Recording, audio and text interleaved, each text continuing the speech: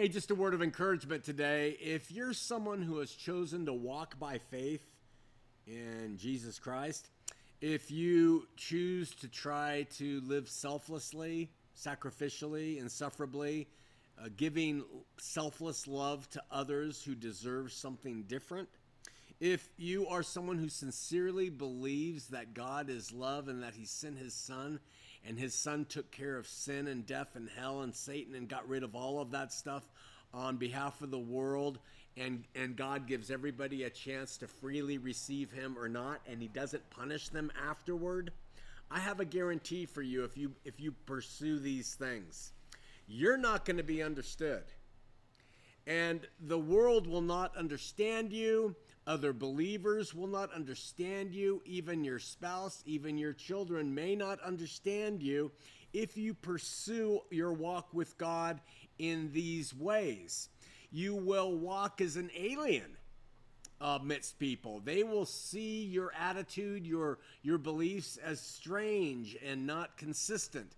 You will not have a home, so to speak, where you can walk in and readily be embraced by everybody fully. You will be alone. But you're on the right path. And your faith and your love will be known, or are known, by our Father and his Son.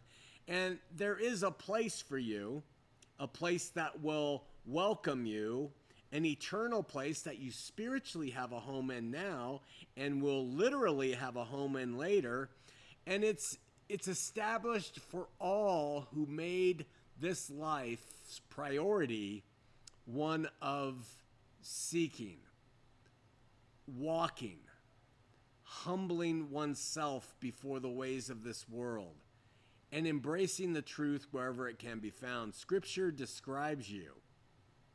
It has Jesus saying to those who were of the world in his day, he who is of God, or who are not of the world in his day, he who is of God hears the word of God.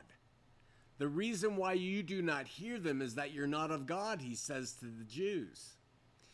And we read Jesus say, my sheep hear my voice, and I know them, and they follow me.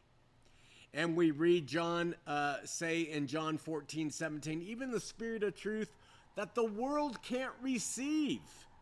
It can't receive it. Therefore, if it can't understand or receive it, it's not going to understand you or receive you. Because it neither sees him nor knows him. You know him, for he dwells in you and will be in you.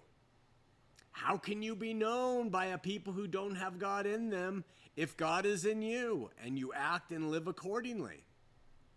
Jesus said in John 7:17, if any man is willing to do his will, he will know of the doctrine, whether it be of God or whether I speak of myself. If you're willing to pursue the truth, you're not going to be understood. But if that's the case, you also know that God wants us to love. So along the way, as we're misunderstood and maligned and maybe castigated for the things that we choose to believe, the only response that we reasonably have, according to Scripture, is to unconditionally love those people who treat us badly, indifferently, even persecute us for the things that we accept. It caused John the Beloved to write in 1 John 4:6, we are of God. Whoever knows God listens to us, and he who is not of God does not listen to us. But we know the spirit of truth and the spirit of error. So, yes, you will not be understood here, but you have a home here spiritually in your heart, and there waiting. We trust that in faith, something that also will not be understood by most of the world. In the habitations of his light and his love is eternality. We trust that. It's a place of incomprehensibility. We cannot know or describe it. We have inklings of what it could be, but we don't know yet. But we will. You have a great week. We love you.